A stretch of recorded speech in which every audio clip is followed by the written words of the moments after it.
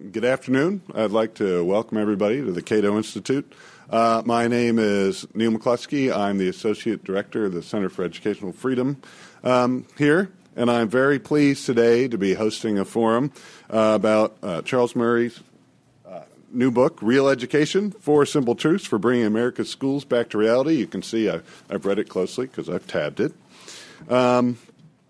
There's a prominent man in conservative education circles who recently wrote an autobiography with the title of Troublemaker. Well, if I didn't know any better, I'd say it had been a book written about Charles Murray, who agree or disagree with what he's written in such books as The Bell Curve or now Real Education. There's no question that he has a tendency to stir up some trouble.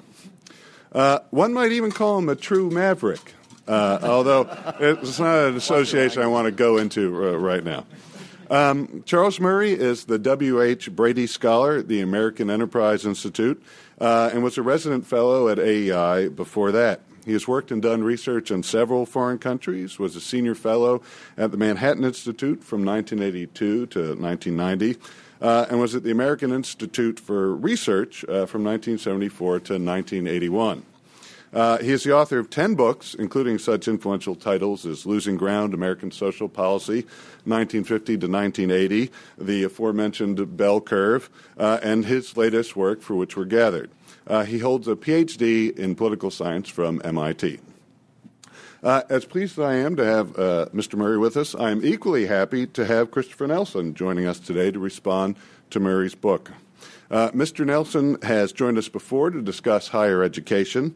And as president and a graduate of the Great Book School, St. John's College in Annapolis, he is much better equipped to bring Thucydides or, say, Virgil to the arguments that we have over higher education than certainly I am.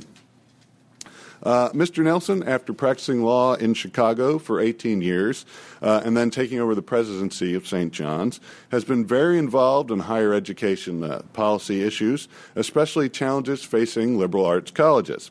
Among other things, he is the past chair and founding member of the Annapolis Group, a consortium of over 120 of the nation's leading liberal arts colleges. He's served in numerous capacities with the National Association of Independent Colleges and Universities and has lectured on everything from Homer to John Henry Cardinal Newman. Mr. Nelson holds a J.D. from the University of Utah College of Law. Now, I just want to say one thing that will hopefully set your minds at ease before I hand the podium over to Mr. Murray. On page 33 of his book, he mentions and assures readers that the fact that they are reading his book means that they are of above average intelligence. By extension, that means all of you who have come here are probably of above average intelligence and should understand everything that's discussed. The only possibility is that you wandered in here by accident, then clearly you're not of above average intelligence and should head back out the door. And with that, I give you Charles Murray.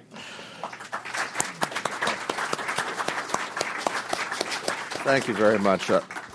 Thank you very much. I guess I should fess up, though, that I immediately say that the reason I know you're above average in intelligence is not because this book is especially hard, but because only people with those peculiar sets of interests end up reading books like this.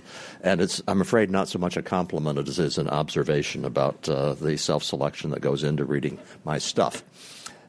This book came about because of a set of articles in the Wall Street Journal, which in turn were prompted when I was asked by the editor of the op-ed page if I had anything I wanted to say. And what I really wanted to do was to bash No Child Left Behind, which in my view is the work of the devil. And it was a bipartisan work of the devil, but it's the work of the devil. And in the course of working on those op-eds, I realized I had a much deeper problem with American education. And it kind of spilled out of me. I laid out the framework that became the 3 op-eds and then became the book basically in a very intense hour and a half one evening. But the essence of my problem was that the educational system in the United States is living a lie.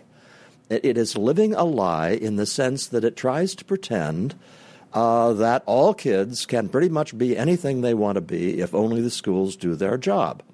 Now, nobody really truly believes that. I mean, if you push people to the wall, and particularly if you get them to talk about their own children, I think they will readily acknowledge that, well, to be a theoretical physicist requires intellectual capabilities that are not necessarily within everyone's grasp. And if you push them harder than that, I think they will acknowledge the ways in which children really do differ in their profiles of abilities. But we operate the schools as if it were true that all children can do just about anything if the schools do their job. And if you doubt that, try to think of the last time that you saw a newspaper article or a television feature about No Child Left Behind, which used the low intellectual ability of some children as a reason why kids don't pass the proficiency standard that they set. I doubt if you can think of a single example, because that sort of thing is just not said. The problem is that this does a disservice to everybody, because the abilities that children bring, first, are of a varied set. So you have not just the kind of ability that lets you pass a proficiency examination in mathematics for No Child Left Behind. You have verbal abilities. You have all of Howard Gardner's multiple intelligences. They really are different kinds of abilities that should be tapped when you're doing a proper educational system, and they will be different for different kinds of kids. The 4 simple truths, which are part of the subtitle of the book, go as follows. The first is that ability varies. I said they were simple. The second one is half of the children are below average. That one also is really, really simple. And I have gotten lots of interesting observations about that statement, by the way, where people have first gotten mad at me for saying it until it finally sinks in. That the third simple truth is too many people are going to college, and the fourth is that the future of the nation depends on how we educate the academically gifted. Because we have Mr. Nelson here, I'm going to spend most of my time on the last two, because I'm delighted that he's going to be commenting on the book. There are lots of things that we can discuss, I think, both in agreement and disagreement, and I want to focus on those. The basic message of the first two involve elementary and secondary education, and they are a plea, in large part, to stop first trying to push everybody onto an academic track, which I think is a very big mistake. Second, stop ignoring the fact that kids do have limits, and instead don't give up on kids, but simply shape the education they get with that in mind. But let me turn to too many people are going to college, and the future of the nation depends on how we educate the academically gifted. I am not against post-secondary education. On the contrary, I think just about everybody needs post-secondary education. The idea that it needs to consist of 4 years of residence at a brick-and-mortar institution seems to me to be foolish on a number of levels. My gripe is not with a college education. My gripe is with the piece of paper called a BA and the role that this has taken on in American life. Let us count the ways. First, 4 years.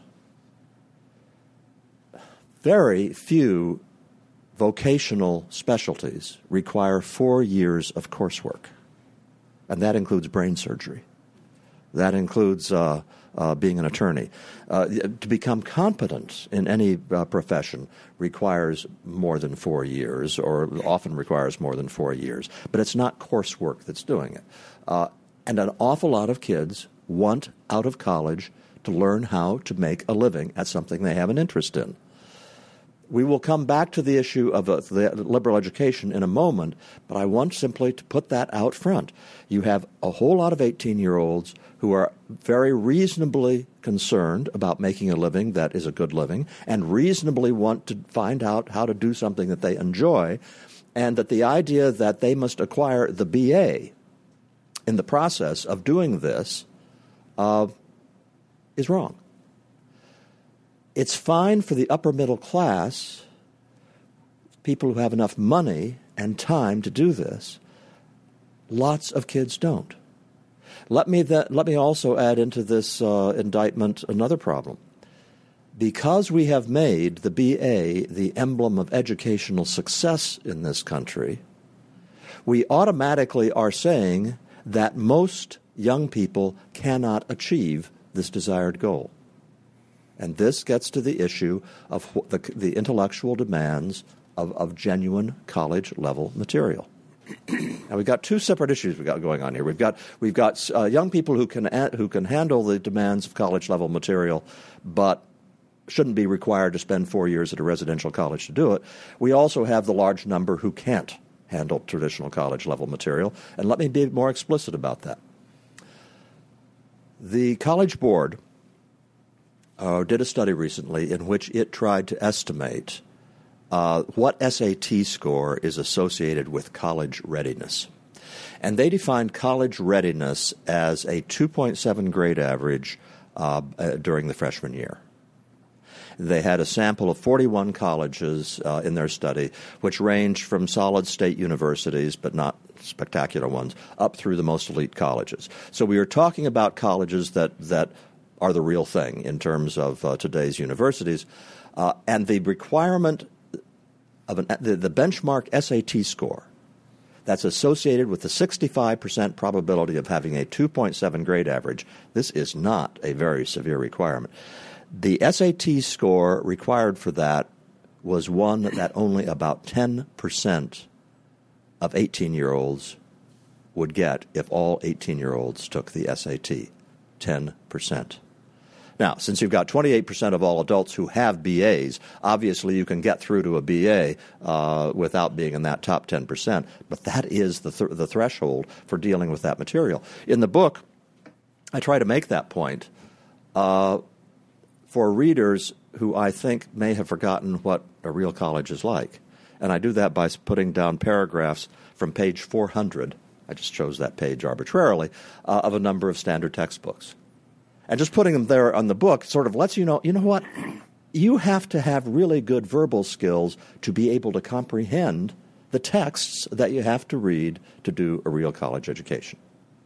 So you have a whole lot of people who are told from birth that you aren't a success in life unless you get a BA, and there is no way on God's green earth that a whole lot of those kids can get a genuine BA in a genuine subject at a genuine university. And so you have all kinds of changes in the way we define an undergraduate education to try to get around that, to expand the pool of people who get it. And we go through all of these hoops that are not necessary in order for these kids to learn what they want to learn to get an education. Another problem I have with the BA and with regard to its current use is it no longer means anything if it's not in a subject like engineering or biochemistry. You can be fairly confident if somebody has a BA or BS actually in engineering, they know a fair amount of engineering. Tell me what it means if you are an employer and you want to have people come in at entry-level positions as white-collar workers, and the applicant tells you that she has a BA in sociology. You don't know anything, except that she has a certain degree of perseverance and a certain degree of intelligence. You know nothing about anything that she brings to the job that makes her a good employee. And yet what are you doing? You are requiring the BA as a minimum requirement for getting your foot in the door in the job interview, when the piece of paper itself tells you nothing. That's the reason why in the book I make a strong plea for certification as a way of undermining the importance of the piece of paper called a BA. Certification meaning something like the CPA exam. The CPA exam is one which is nationally recognized, employers know about it, and if you walk in the door with a high score in the CPA exam, you, in some sense, have leveled the playing field, because where you learned that information and whether it took you 4 years is suddenly no longer so important. You have a chance of getting that job competing with a graduate from a well-known university if your CPA exam score is a lot higher. That's the kind of thing I want for all young people in a wide variety of fields. I want them to have something they can take to an employer that tells the employer what they know, not where they learned it or how long it took them. So here I have been denigrating the BA, and here we have Mr. Nelson, who is the head of a college that teaches a classical liberal education unparalleled anywhere else in the country. Am I saying that this classical education that he is teaching his students at St. John's is a waste of time and they ought to be taking vocational courses instead? No, I am not. I am a big fan of liberal education, classically understood. I was saying to Mr. Nelson before we came out here, I tried to get each of my 4 children to consider St. John's, and I did not succeed in any of those 4 cases. But I really wanted them to go to St. John's. So what's going on here? And that gets to the point I made, the last of the 4 simple truths, which is the future of the nation depends on how we educate the academically gifted. That simple truth is not, let me emphasize, a statement that we ought to identify the most able youths and educate them to become our leaders. That's not what I'm saying. I'm saying the country is run by an elite. That a relatively small proportion of the population which holds positions in this country, whether they are highly visible ones like syndicated columnists, or whether they are heads of corporations, or whether they are notably successful attorneys in Cleveland, or notably successful small business owners in Des Moines. You have a relatively small portion of the population that has a huge influence on the state of our culture and of our economy and of our political institutions. Those people are drawn almost exclusively from those in the top 10% of measured IQ. That is an empirical statement. It's not an ideological one. That just happens to be the case. They almost all go to college. We need to educate them in ways that give them the best possible chance of becoming wise, as well as professionally proficient. And that kind of education comes from a rigorous classical liberal education. Let me, however, expand that statement. It is not just the top 10% in intelligence who ought to get a classical liberal education and have its advantages. All children should be exposed to as much of a classical liberal education as they can absorb. But don't wait for college to do that. In K-12, a great deal of the skeleton of a liberal education can be taught.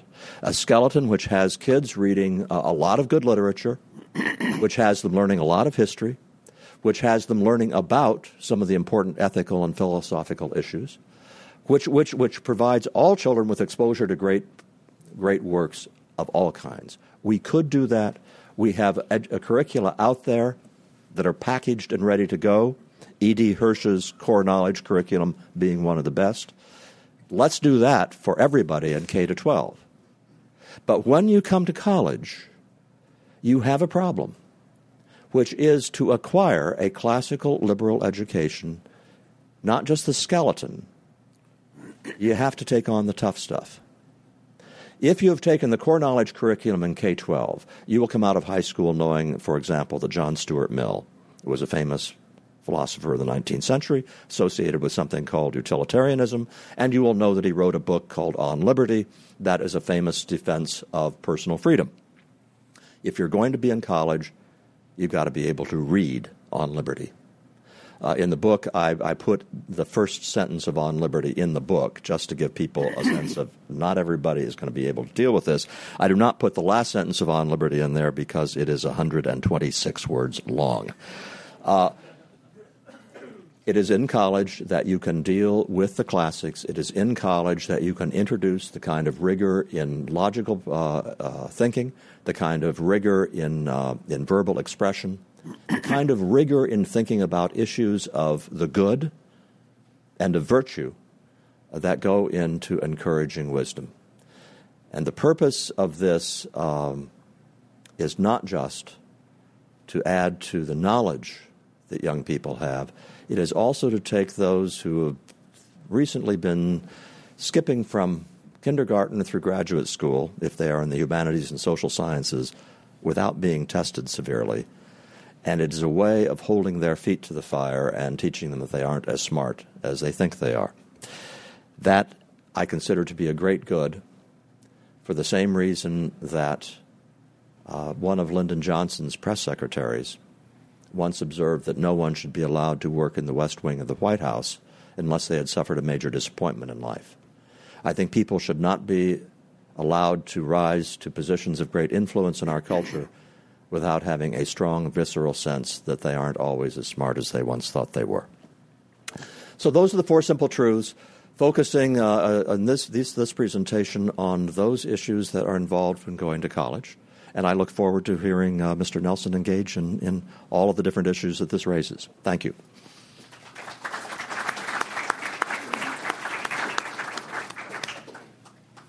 Well, thank you, Mr. Murray, and thank you for the invitation to join you today.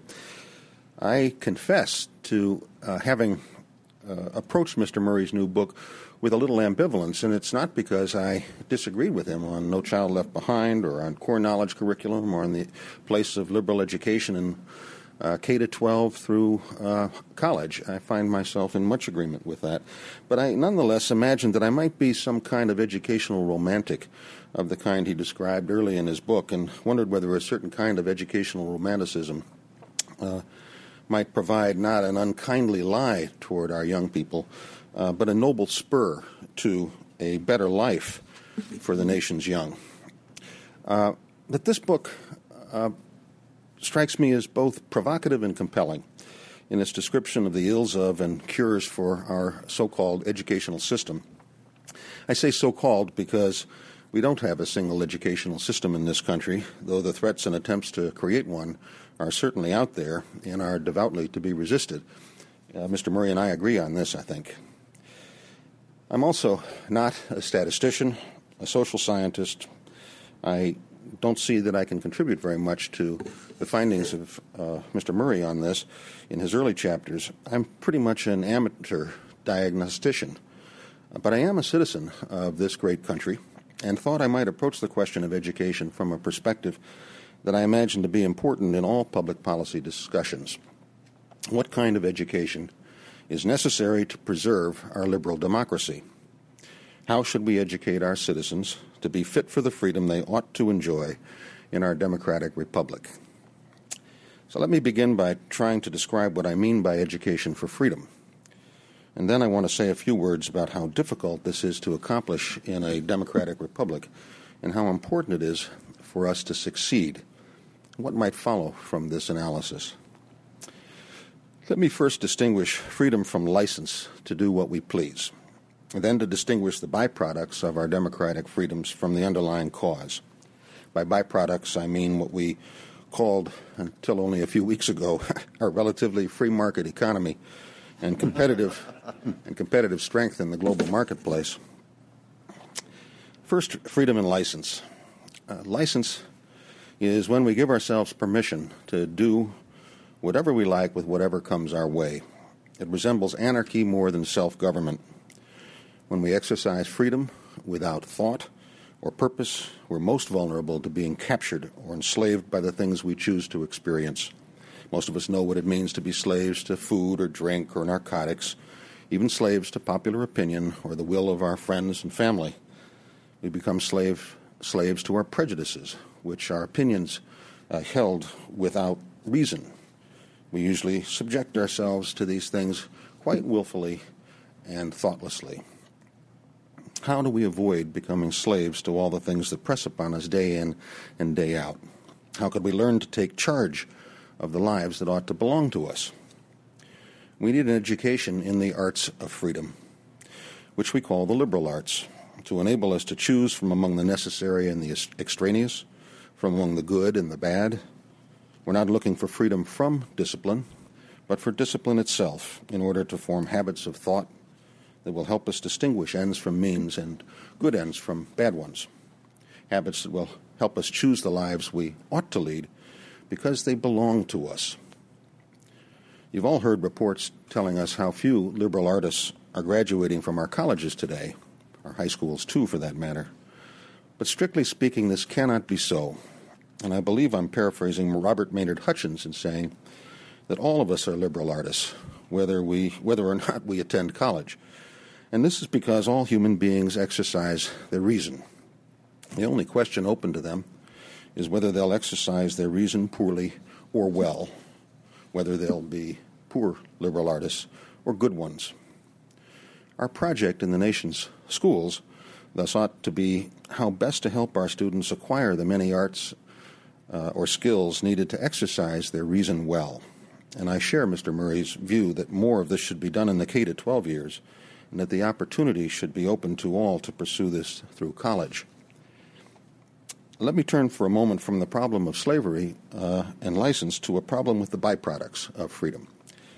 My wife and I have 5 children who completed their undergraduate education. We thus have some experience with the prospective student campus tour. The chairman of a business department of a small liberal arts college in the Middle West had this to say to one of our sons: "My job is to make you into the best product that can be sold on the market. You are raw material, and I'm the producer, and together we must make a product that we can go out and sell. I want to get you the best price for your mind and body when you graduate from here in competition with all the other products from all of the other colleges." You'd think he was selling pork bellies, not education. Well, we didn't buy.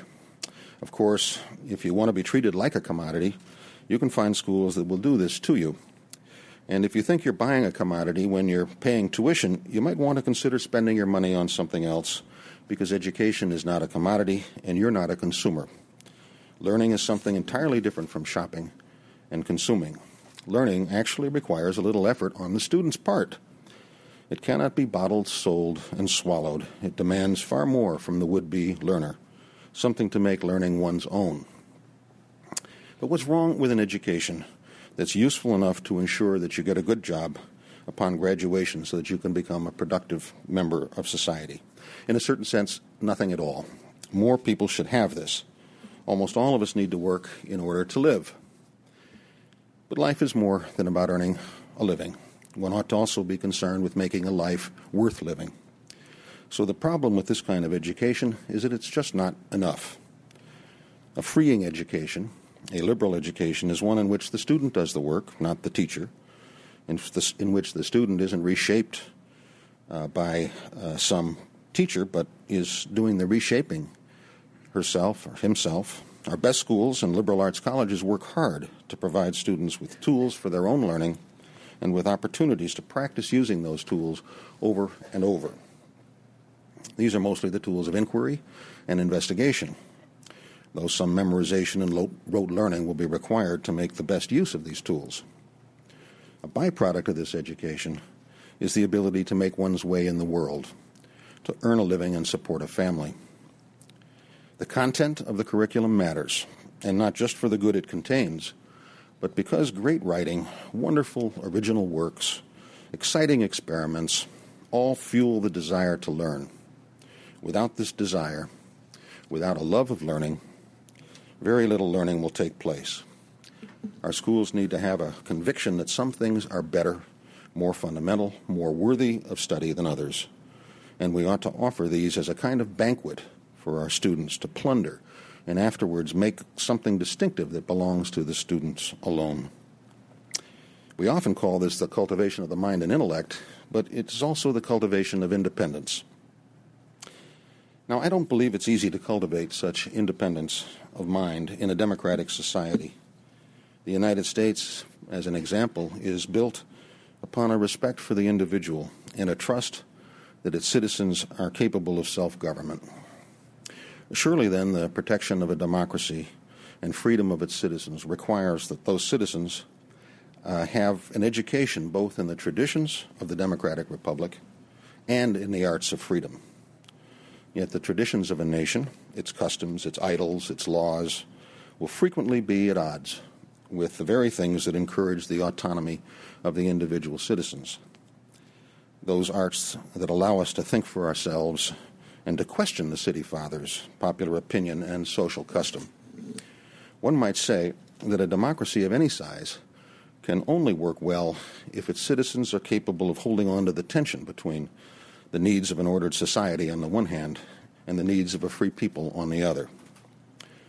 America may be the best hope of a home for a free individual, but in any well-ordered society or happy society, there'll inevitably be a tendency of the people to fall asleep, to become comfortable with their prosperity, to follow without much reflection the will of the many or the lead of their elected officials, and to ignore, resent, or repress individual voices that would challenge custom, question the status quo, or shake the comfort of its citizens. And this tendency to sleep is a form of decay or corruption in a democratic society, which can only be countered by the wakeful vigilance of its citizens and their persistent efforts to find ways of renewing the nation's spirit, recalling it to its purpose of cultivating a free citizenry. We need to be alert to the signs of corruption and open to correction. We need to be able to think about what is right and wrong, not just what is comfortable or expedient. To think about building a better tomorrow, not just protecting our inheritance. The liberally educated man or woman should be the spur to such vigilance, keeping us from the smug self-satisfaction that comes from sleeping through life without examining who we are and what we ought to become. We should be kept awake to the need for this self-examination, even if we can't resolve the questions that such examination requires us to ask. We should learn to ask questions that will reduce us to a state of perplexity, so that we may wonder at our ignorance and search for a better understanding.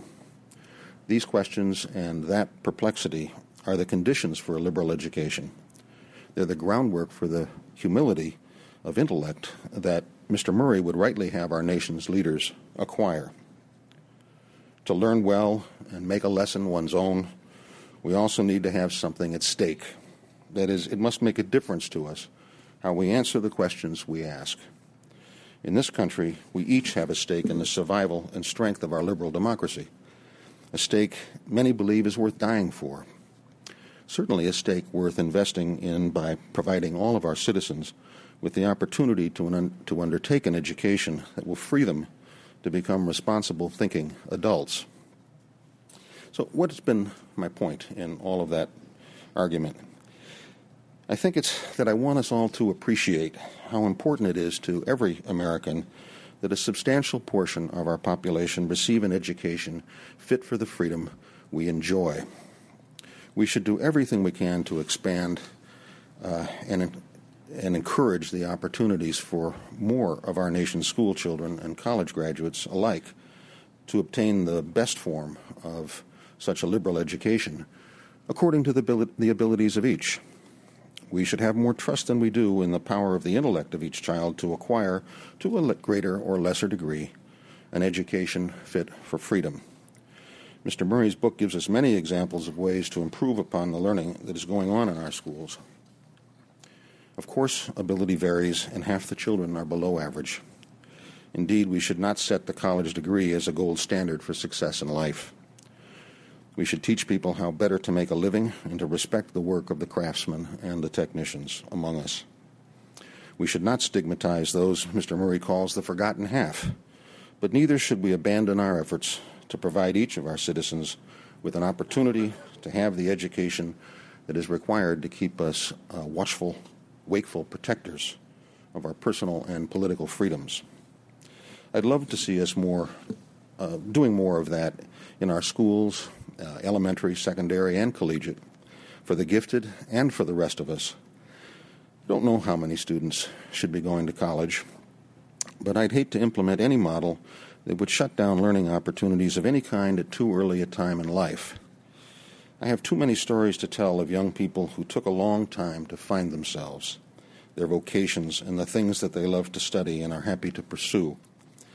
Whatever we do to encourage the pursuit of a large variety of interests in our schools, we should never forget that each of our students grows at a different rate, takes a different path to find themselves along the way. Mr. Murray has said that in an ideal world, everyone would have a liberal education. I cannot help but agree, whether this education is at work in K-12 or at the collegiate level. Believing this, I also simply can't abandon the effort to help us realize this ideal, even as I concur that we ought to respect those who find fulfillment and happiness in so many other endeavors. So I suppose that this is my version of a kind of educational romanticism, and I wonder whether it's really very different from Mr. Murray's vision. Thank you.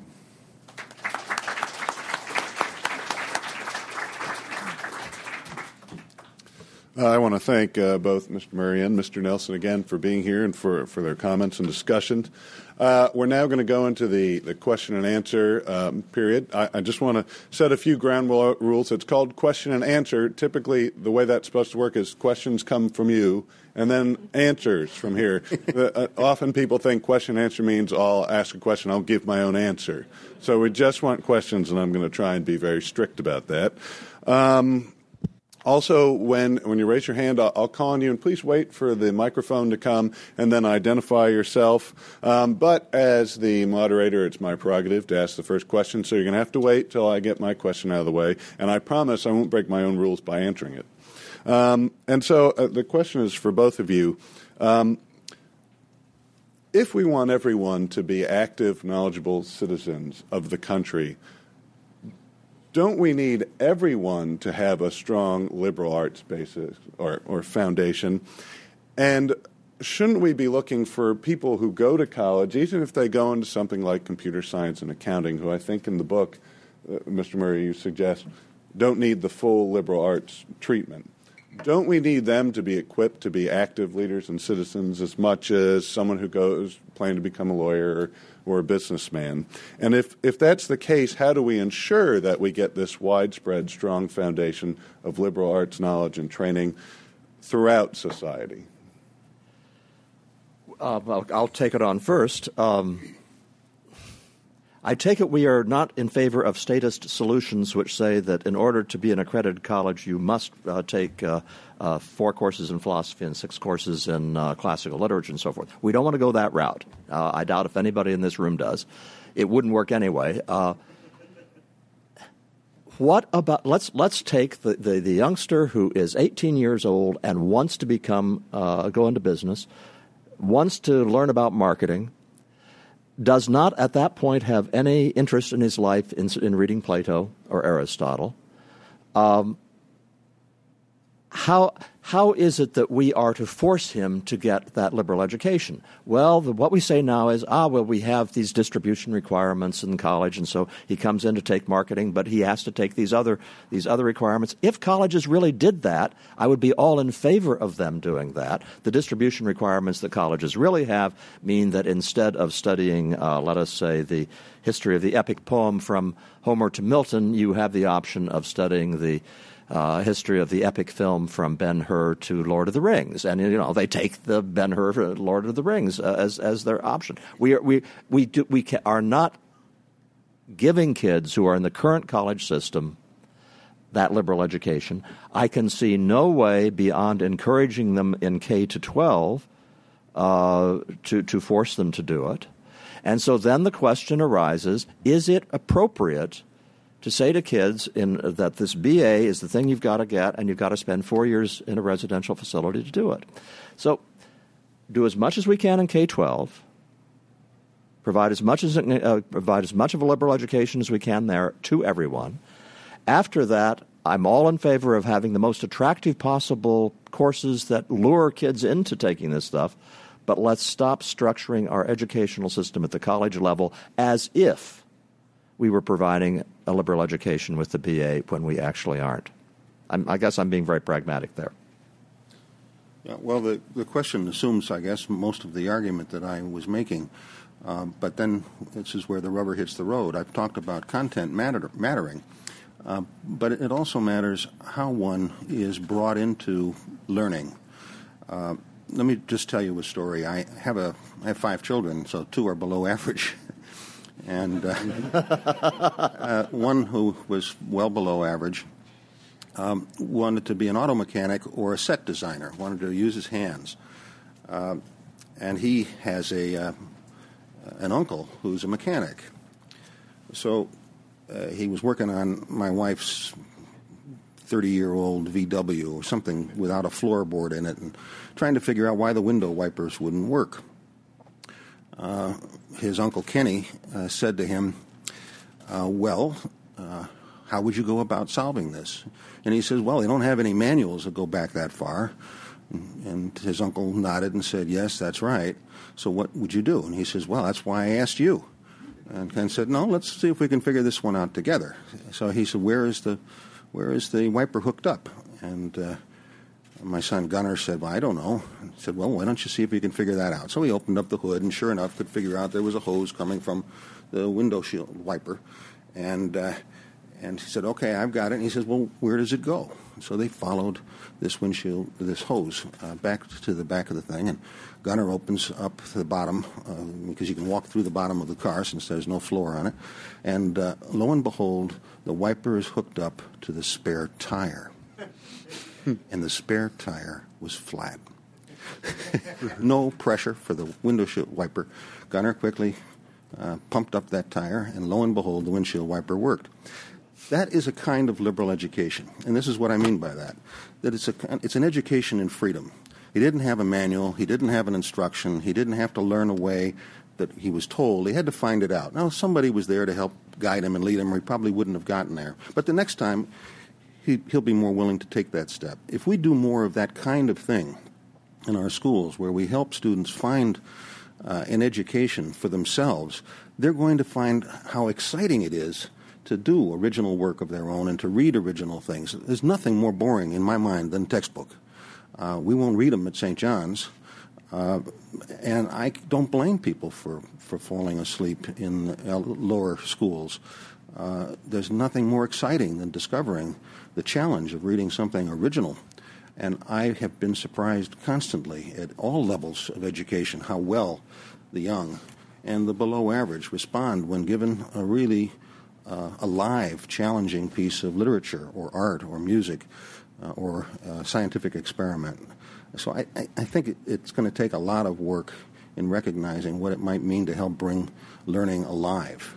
And I don't know how to do that. I'm not all for statism either, but I am for having models of this all over the country and encouraging people more in this kind of education. Okay. Man right here had his hand up first. My name is Steve Hank, and I'm not really affiliated with anything. I'm just interested. I want to address this question, I think, mainly to Mr. Nelson, but also Dr. Murray. We have a system of college education that is built around college degrees. And essentially, when you go to a college, you could choose the college, you could choose the degree, but after that, it's the service provider who starts dictating to the customer what courses he can take. And I don't know of anything else in society. I walk into a hardware store and I say, I want these tools. The guy doesn't say, I'm not going to sell to you unless you buy this particular brand. This is the only thing I know in society where the supplier dictates to the customer. And I wanted to say I disagree with your characterization that he's just as much of a customer for services as anything else. I don't know how you separate this out. But my question is why do you think this degree setup is necessary, and why isn't it a violation of every individual? Why shouldn't he pick out what courses he needs that will get him the type of training or the type of education he wants? Well, in fact, I think in this country now, any student can find any college, any number of colleges that will do just what you're saying. That is that you can go to a school and pick and choose your own courses. You can choose to go to one college and not to another. If one comes to St. John's, they know that they're choosing in advance that they'll have to take a 4-year all-required curriculum in arts and sciences and literature and so on. But the people don't have to choose that.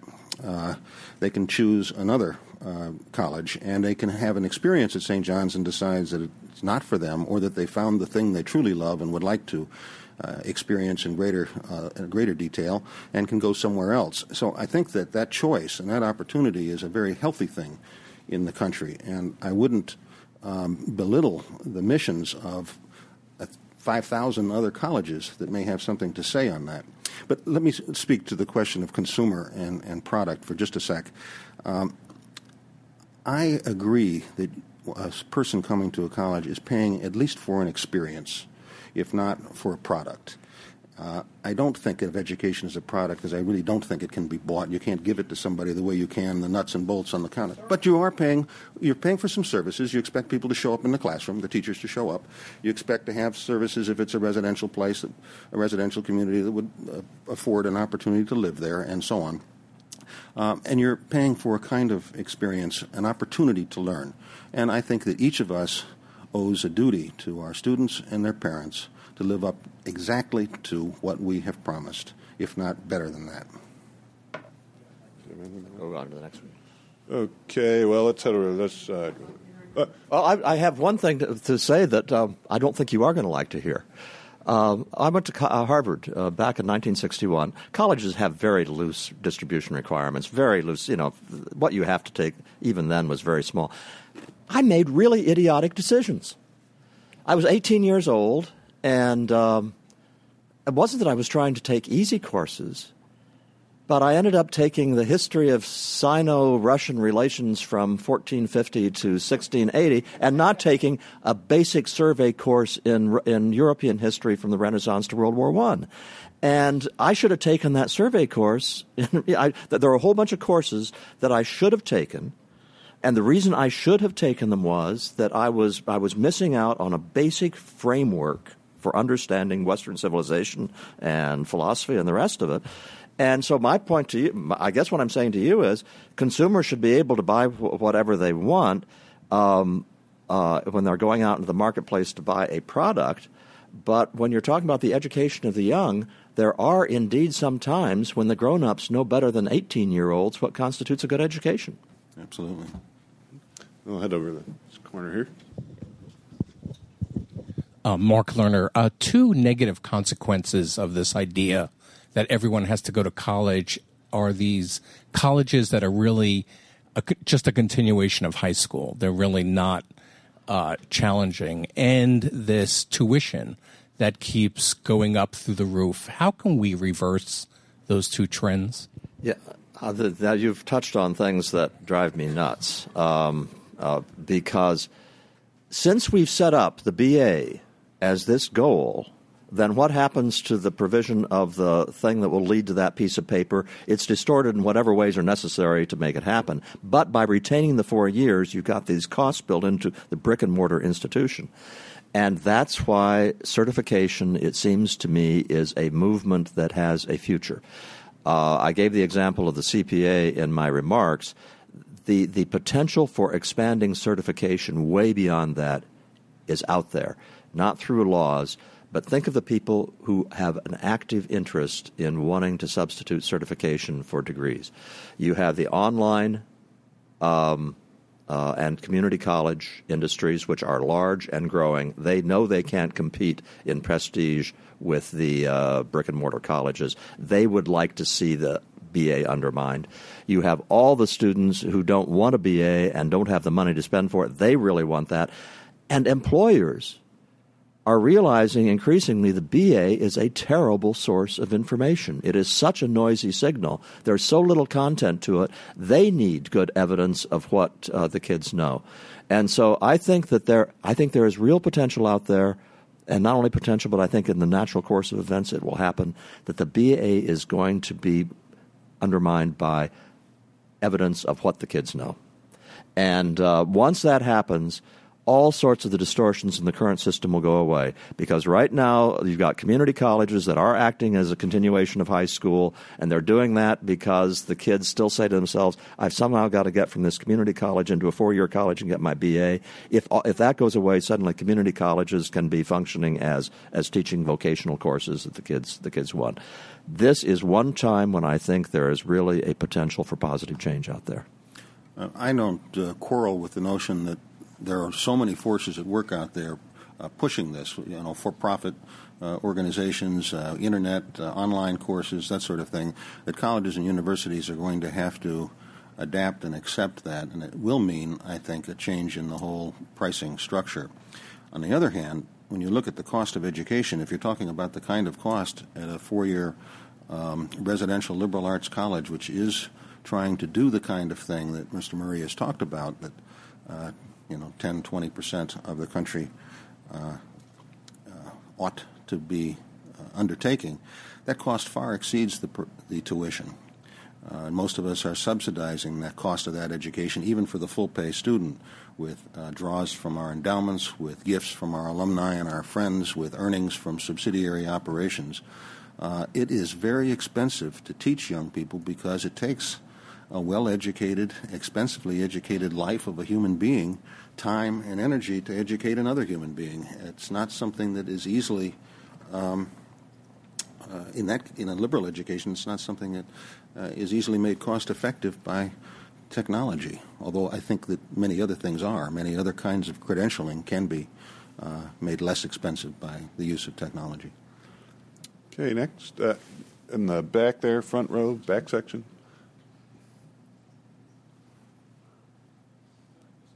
You said something I thought was intriguing about not waiting for college for a liberal education, and it got me to thinking a little bit. I mean, how this is done, or the question I want to ask is, how is it being done? How could it be done better? Is this being done better in public school, junior, middle school, high school curriculums better than it used to be?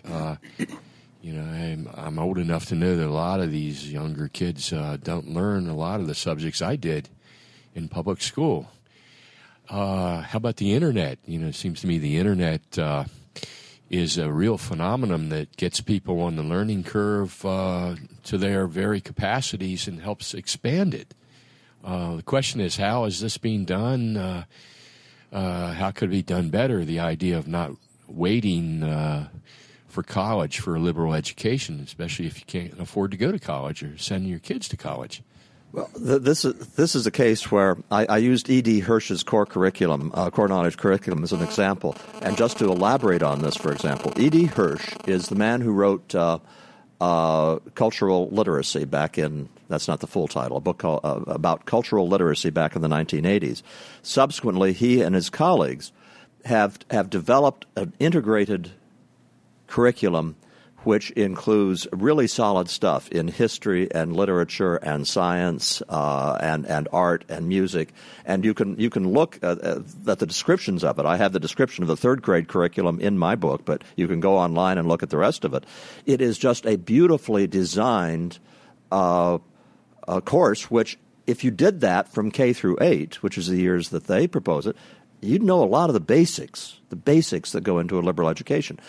The schools today, I think there are, maybe a couple of hundred schools in the entire country that use that curriculum. We sent our children to the public schools of Frederick County. The teachers were okay.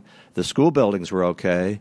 The environment in the school was okay. The curriculum was awful. They did a fairly good job of teaching math and reading, but when it came to history and science and literature, it was this progressive pablum that teaches them nothing. And so it's a case we have a solution. We have a way to teach kids this. The educational establishment thinks the core knowledge curriculum is antediluvian. It is just teaching kids boring facts as opposed to giving them experiential learning.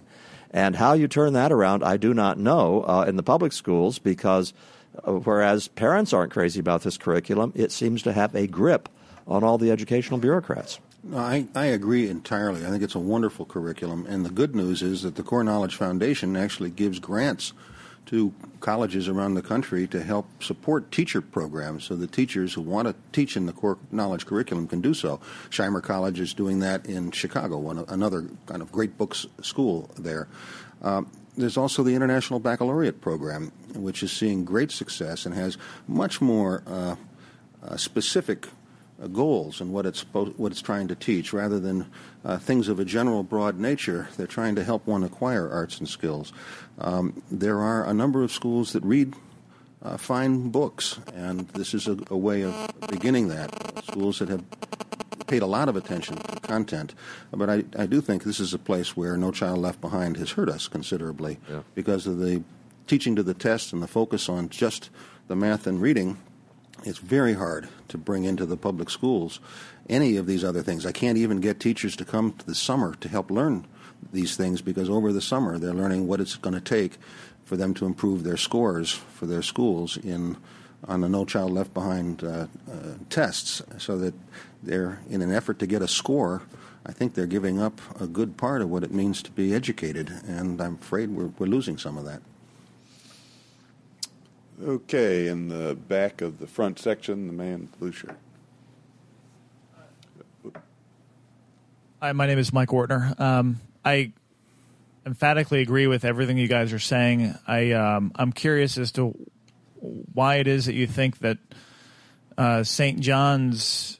You know, I agree with you. I love for my kids to go to St. John's, and they're only 3 and 1. But I'm thinking ahead. But my question is, why is St. John's so? There's thousands, or probably thousands of universities in the country.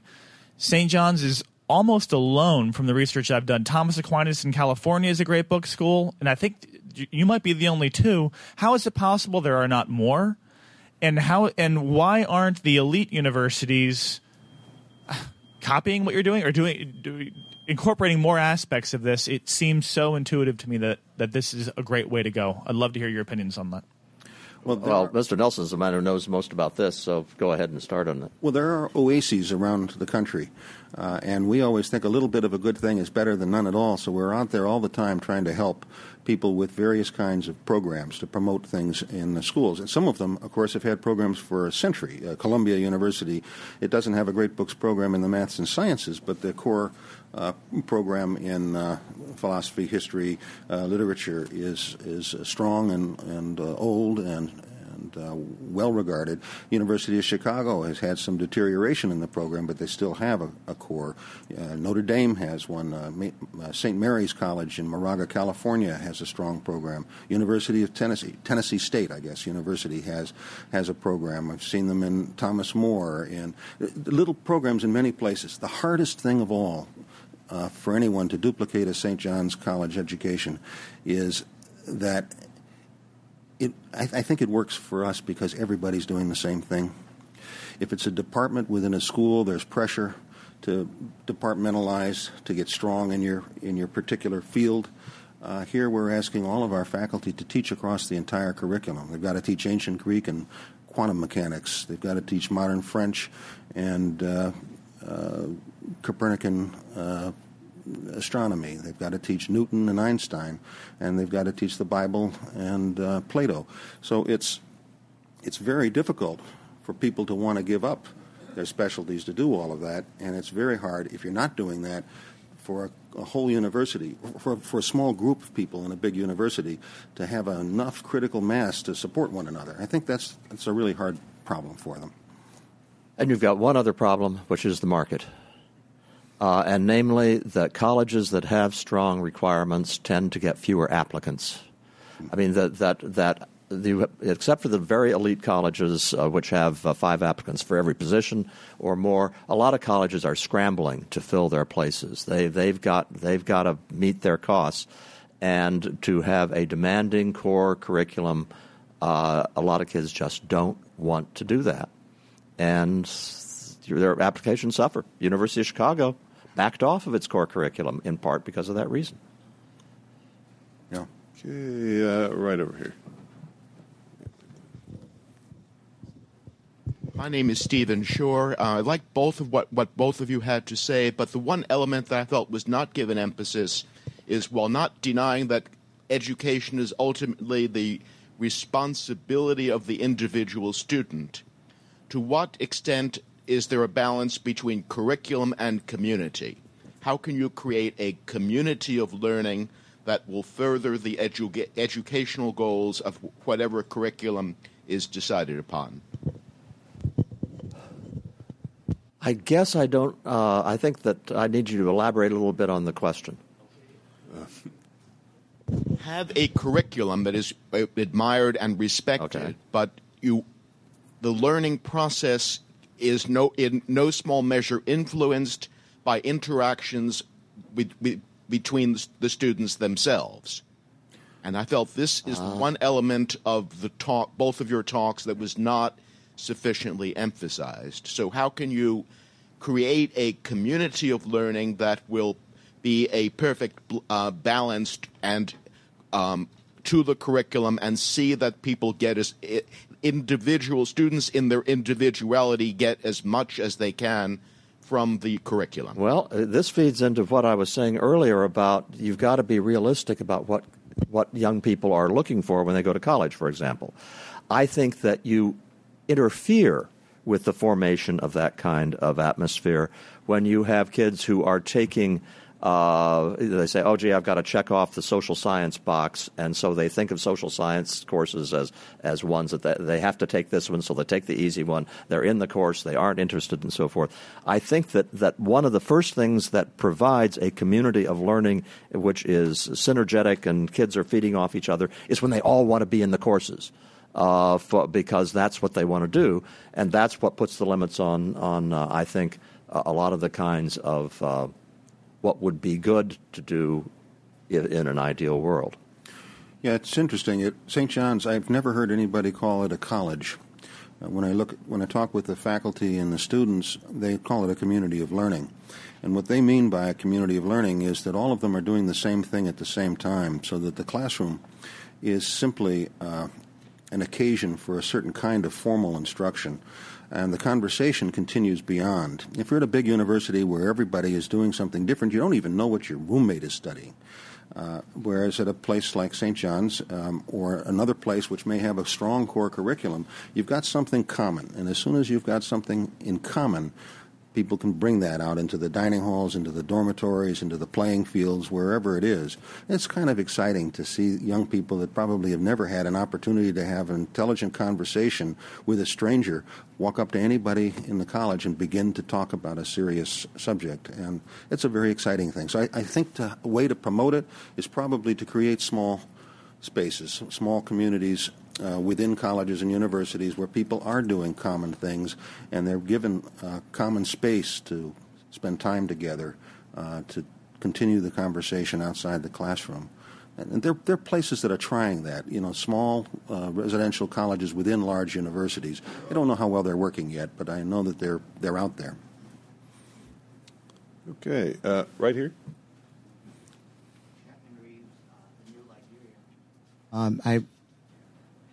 President Nelson alluded to the fact of teaching across the curriculum. What do you propose that 18-year-olds do instead of trying to learn the difference between macro and microeconomics? Wish I knew some economics to know the difference. It's one of those things I haven't learned to teach across.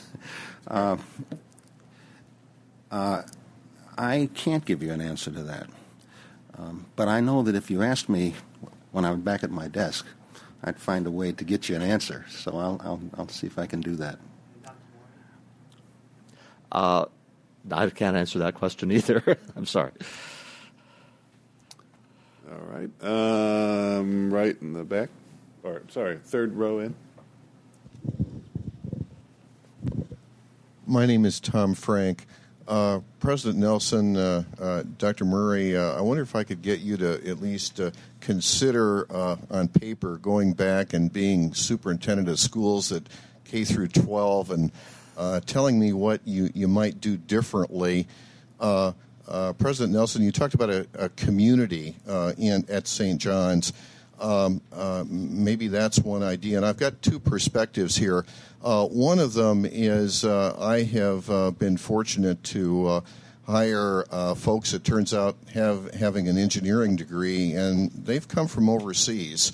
And many folks come from overseas because of our fantastic university system in the United States. So we know we've got a fantastic university system here. And from another perspective, there was a book written called Enough, and I'm forgotten offhand the author, that African-American fellow, who talked about a number of years ago the best high schools in the District of Columbia had African Americans, not whites. So what would you do, what could you do to change our K through 12 system to make it comparable to our university system here? Well, let's talk specifically about D.C. schools or inner city schools, because that's I think a different set of problems from schools in Frederick County, Maryland, that my kids went to. I think that in the inner city schools, you start with the fundamentals, that every child who is trying to learn must be provided with an environment that is safe and orderly and allows them to learn. And right now, they don't have that basic. And you do that no matter what. You succeed at that. And if that means throwing out 50% of the kids in the school, I don't think you'd have to do that. But if that's what it takes, that's what you do. That right now we are sacrificing the interests of kids we do know how to reach in the inner city schools because of the kids we don't know how to reach, and that has to stop. When it comes to the public schools otherwise, and more generally, change the curriculum. Just change the curriculum. And in the ways that we were talking about earlier. A lot of the criticism of the public schools criticizes the teachers these days. And yes, did we have some teachers who were subpar in the public schools our kids went to? Yes, but we had some really wonderful teachers too. It was the curriculum that was the problem. I'd shift that. Yeah, I think I agree with that. What I would do is look for the answers among the really good teachers. We all know a good teacher when we see one. Yeah. I remember my 10th grade chemistry class particularly well. I was in New York State, so we had to take the Regents exams at the end of the year to pass them. And I can understand why the superintendent of schools might be concerned that we were all needing to teach to that test. So the instructor said at the beginning of the year, all of you are going to have to pass this test. Here's what it looks like. We're not going to open it up. When we get to 5-10 days before the end of the year, we'll go and learn what you've got to do. In the meantime, we're going to do chemistry. So he set that thing aside, and we had a real blast, and I loved chemistry. I think I must have passed the exam. I don't remember even taking it because I trusted him. And so I think some of this has to do with the teachers having some trust in themselves to help a class come alive and to have good material, good curriculum. The better the curriculum, the more excited the students are going to be. I find the more difficult the material if it is truly classy material, not just gobbledygook texts. The more likely the students will become engaged. How we get a community out of that, I suspect it's hard. You probably do that in the course, in forming the classroom. Maybe you do it in having core groups stay together of students who would take all their classes together in high school so that they can form study groups and work together. We find that that's something that works very well at the collegiate level, and I imagine that it might also in high school. Okay. Right here. Thank you. Hi, I'm F.D. Gregos, and I'm one of the 18-year-olds that you keep on talking about. I'm a freshman from American University who's actually dissatisfied with the level of education I'm getting, and I'm considering St. John's. One of the things that I've noticed that hasn't changed from high school, which I find extremely disappointing, is the culture of BS, which is not the fulfillment of self that you keep talking about, but this fulfillment of making yourself something that's marketable. And I think the biggest problem in high school that neither of you two discussed is the idea that I came from one of the best high schools in the country. I was very fortunate for that, public high school. And my high school's curriculum was geared towards preparing us for college and making us marketable for college. And I have to say, as someone who was in a regular level math class and in APs and honors and my other subjects, the best kids at cheating and at cheating the system were all in the honors courses and in the AP courses. And what we were taught was really how to market ourselves in an untruthful manner. And I think the cause of that is the college application process and this idea that, as you've mentioned, that everyone has to apply to college. But even if everyone doesn't have to apply to college, there's still a fundamental problem with the way that we approach our entrance into higher level education. And what do both of you believe needs to be done to change that? Thank you. He's got an application process I think you'd like. Well, we don't require any particular success or scores in high school or class standing. We don't require the SAT or ACT, never have. We do require that you work hard at writing an application because we want to know why you're interested in St. John's College and what we might have to offer you. So we ask you to describe a book that made a difference in your life. We ask you to give an account of the education that you've had to date, where you may provide just the critique you have here. We ask you to tell us why you think St. John's College can make a difference in your life, those kinds of things, and we will judge the quality of that application as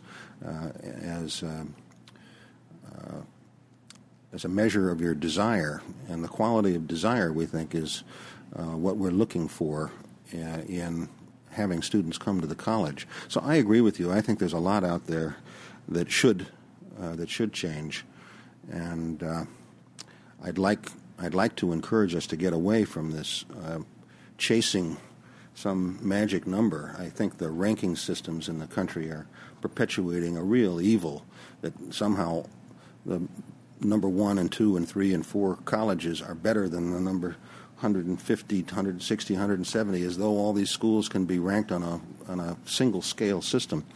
We ought to be finding, at the college level and at the high school level, we ought to be looking at the question of fit. Where does this student belong? Not what school has the greatest reputation in the United States. Reputation for what? Nobody knows what those numbers mean. So I think that's a serious problem. There's another problem you mentioned. I was asked whether I might consider being on a panel commission of some kind on the seamlessness of education from K through postdoctoral, and I told the person who was asking me I'd be happy to serve, but you need to know where I'm coming from. I think there should be no seamlessness whatsoever. I said the last thing we want is the mistakes at the college level and the forcing people into early specialization before they've had any opportunity at a core curriculum to bring that down into earlier schools. I think we need to have it go the other way around. We need to have a better, broader education at a younger age and not have what's going on in college perpetuated on into the high schools, frankly.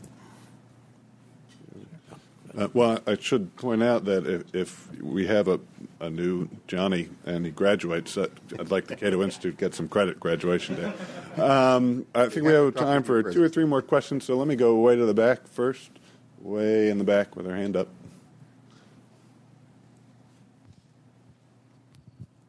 Hi, this question is for Mr. Murray.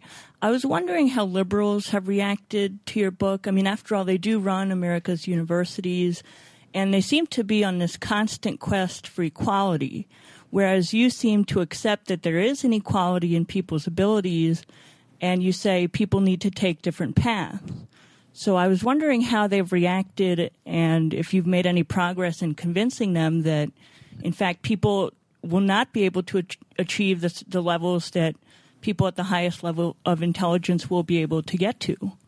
Unfortunately, the book appeared at the same time that we had the weirdest slate of presidential candidates in American history go into action, and when the economy collapsed. And so it's been kind of hard to get reaction from people.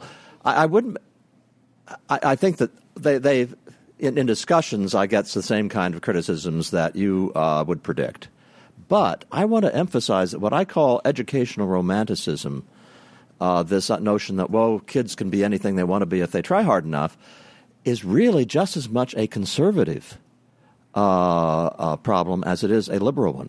I mean, this is what gave us No Child Left Behind. This refusal to discuss realistically the ways in which kids differ in their ability to do the things that schools teach or learn the things that schools teach. And the review of the book in the Wall Street Journal by Ben Wildavsky was classic educational romanticism, where he's upset that I'm shortchanging kids by saying that not everybody can go to college. So I think that it would be an interesting PhD dissertation to explain why it is that over the last 40 years, the notion that kids differ in their abilities has become so taboo, and it's become so controversial to say that half of the children below average. But it has become so every bit as much on the right as on the left.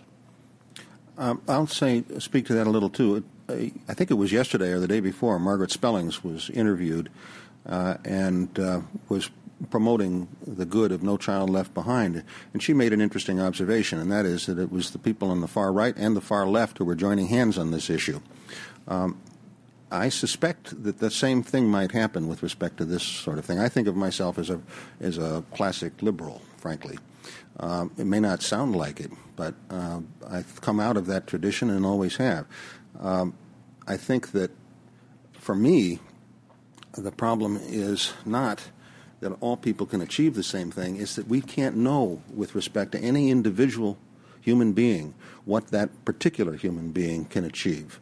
And the last thing I'd want to do is put something like a very good idea that's in this book into the hands of a bureaucrat who will then take it someplace that Mr. Murray doesn't have any intention of taking it, and saying that means we've got to have all of our students take their 11s like they do in England, and suddenly they're going to be put into a track. That same student, by the way, that same son of mine that I told the story about with the D+ average in school, is now applying to medical school and is doing pretty well. Another one, I had 2 in special ed classes, were clearly unable to do the material. I held 2 of my sons back a grade. Clearly I thought they were below average, and they all grew at different stages. If they hadn't been given some kind of freedom in their lives to find themselves at different ages and different stages, I would have felt I would have cut their lives short. Could I add onto this, because I don't want people to leave the room under a misapprehension. I don't want to put kids into bins either,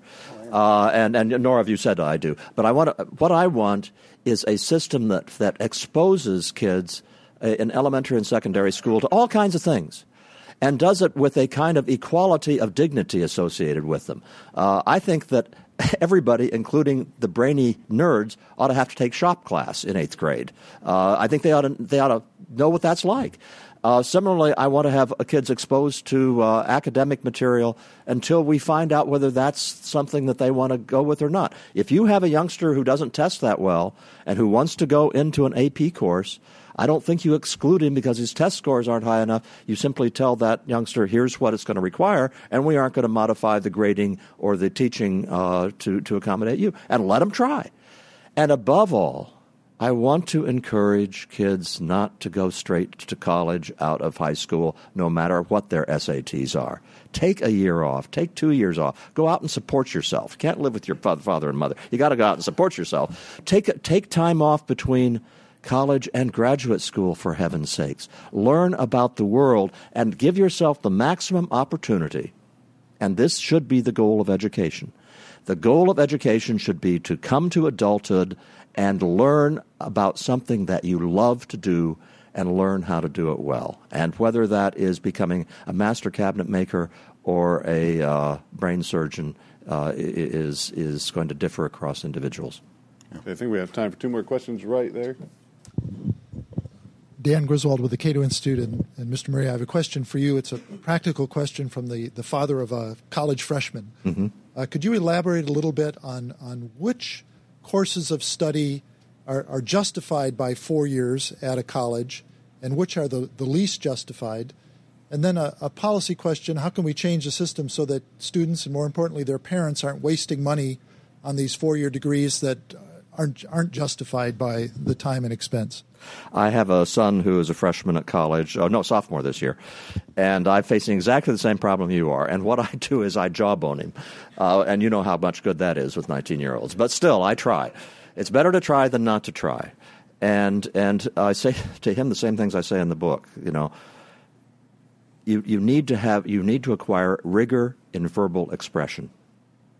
And to acquire rigor in verbal expression, you need to study literature, and you need to have courses that are going to force you to write coherent, thoughtful essays in which you must exhibit that. You need to learn rigor in making judgments, and that means you've got to take a course in statistics and probability because you cannot read today's newspaper. You cannot have an opinion about secondhand smoke or global warming unless you understand probabilistic statements. You need, above all, I think, to use college to tap into the wisdom of Homo sapiens on the great issues of virtue and the good with a capital G. So you've got to take philosophy. And you've got to take literature, the kind of literature which not only has literary merit, but has merit in terms of exposing you to these ideas. The reason you study the great books at St. John's, or the reason you should study them in college, is not so you can tick off the I've read Plato box. It is because Plato had really, really interesting things to say about the meaning of a human life. And college is the time when you should be exposed to this. I just got done earlier saying you shouldn't force kids to do this. I got done saying we got to quit using college in a way which puts kids into these kinds of constraints. But I'm also saying for my own children, I will do my damnedest to encourage them to acquire a classic liberal education, dealing with these great questions of what does it mean to live a good human life. And last one right behind you. I'm one of the recipients, the fortunate recipients of an excellent liberal education, including a master's degree from St. John's College. I spent most of my 20s in higher education. But looking back at my education, some of the most profound learning experiences I had was as a result of taking classes with people from backgrounds wildly different from mine. Just reading the book of Job with someone who had lost a child, or being in a classroom with someone who had just gotten out of prison. And I'm wondering, is there something, much of what you've said I agree with, but I wonder if there's something that we might lose by channeling people with different levels of ability into different paths. And perhaps there's something that we currently have with interactions.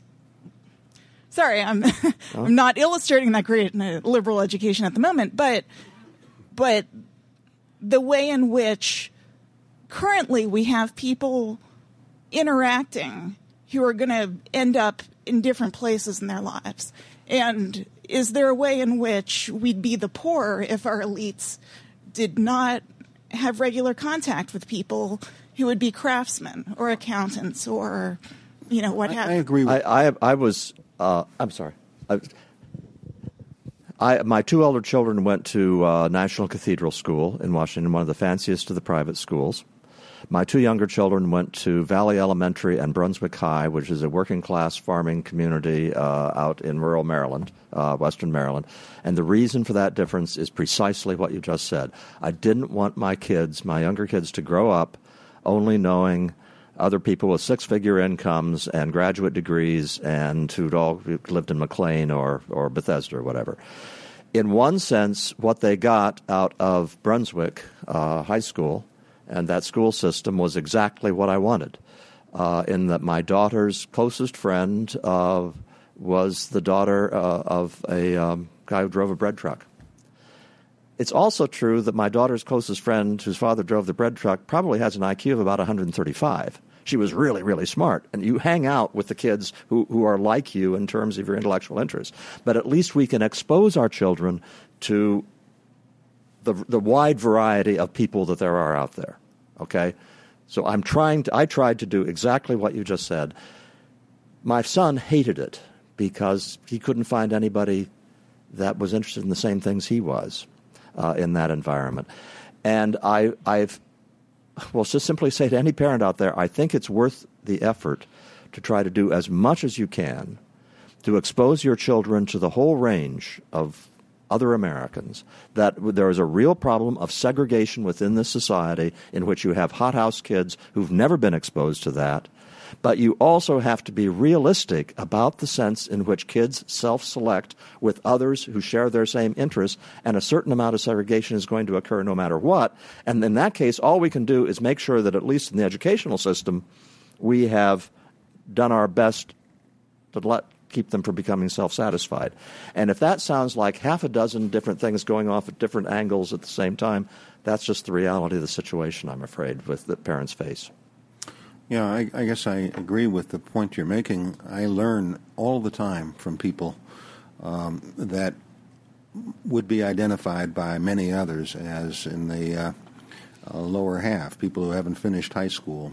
We have our own set of seminars within the community of our college, and I sit there reading a slice of Faulkner with our staff, and I realize suddenly that they're seeing things about this book that I've never seen before, and they have a sense of honor or respect for a text that is rather wonderful to see because they haven't been exposed to as many of them. I think it's very healthy for us to have this around and among because there are so many good things that people can grab onto as well as the experiences that students can get from learning from the other, so to speak.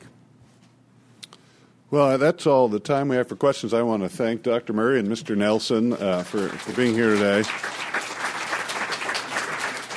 Some important notes. There is food and reception up in the Winter Garden. Dr. Murray will be signing copies of his book there. And if you want more about going to college, who should, who shouldn't, how do we decide, if you go to Cato Unbound on the Internet, there's now a discussion started by Dr. Murray. There'll be 3 people responding, which should also be very interesting. And with that, thank you all for coming, and we'll see you in the Winter Garden.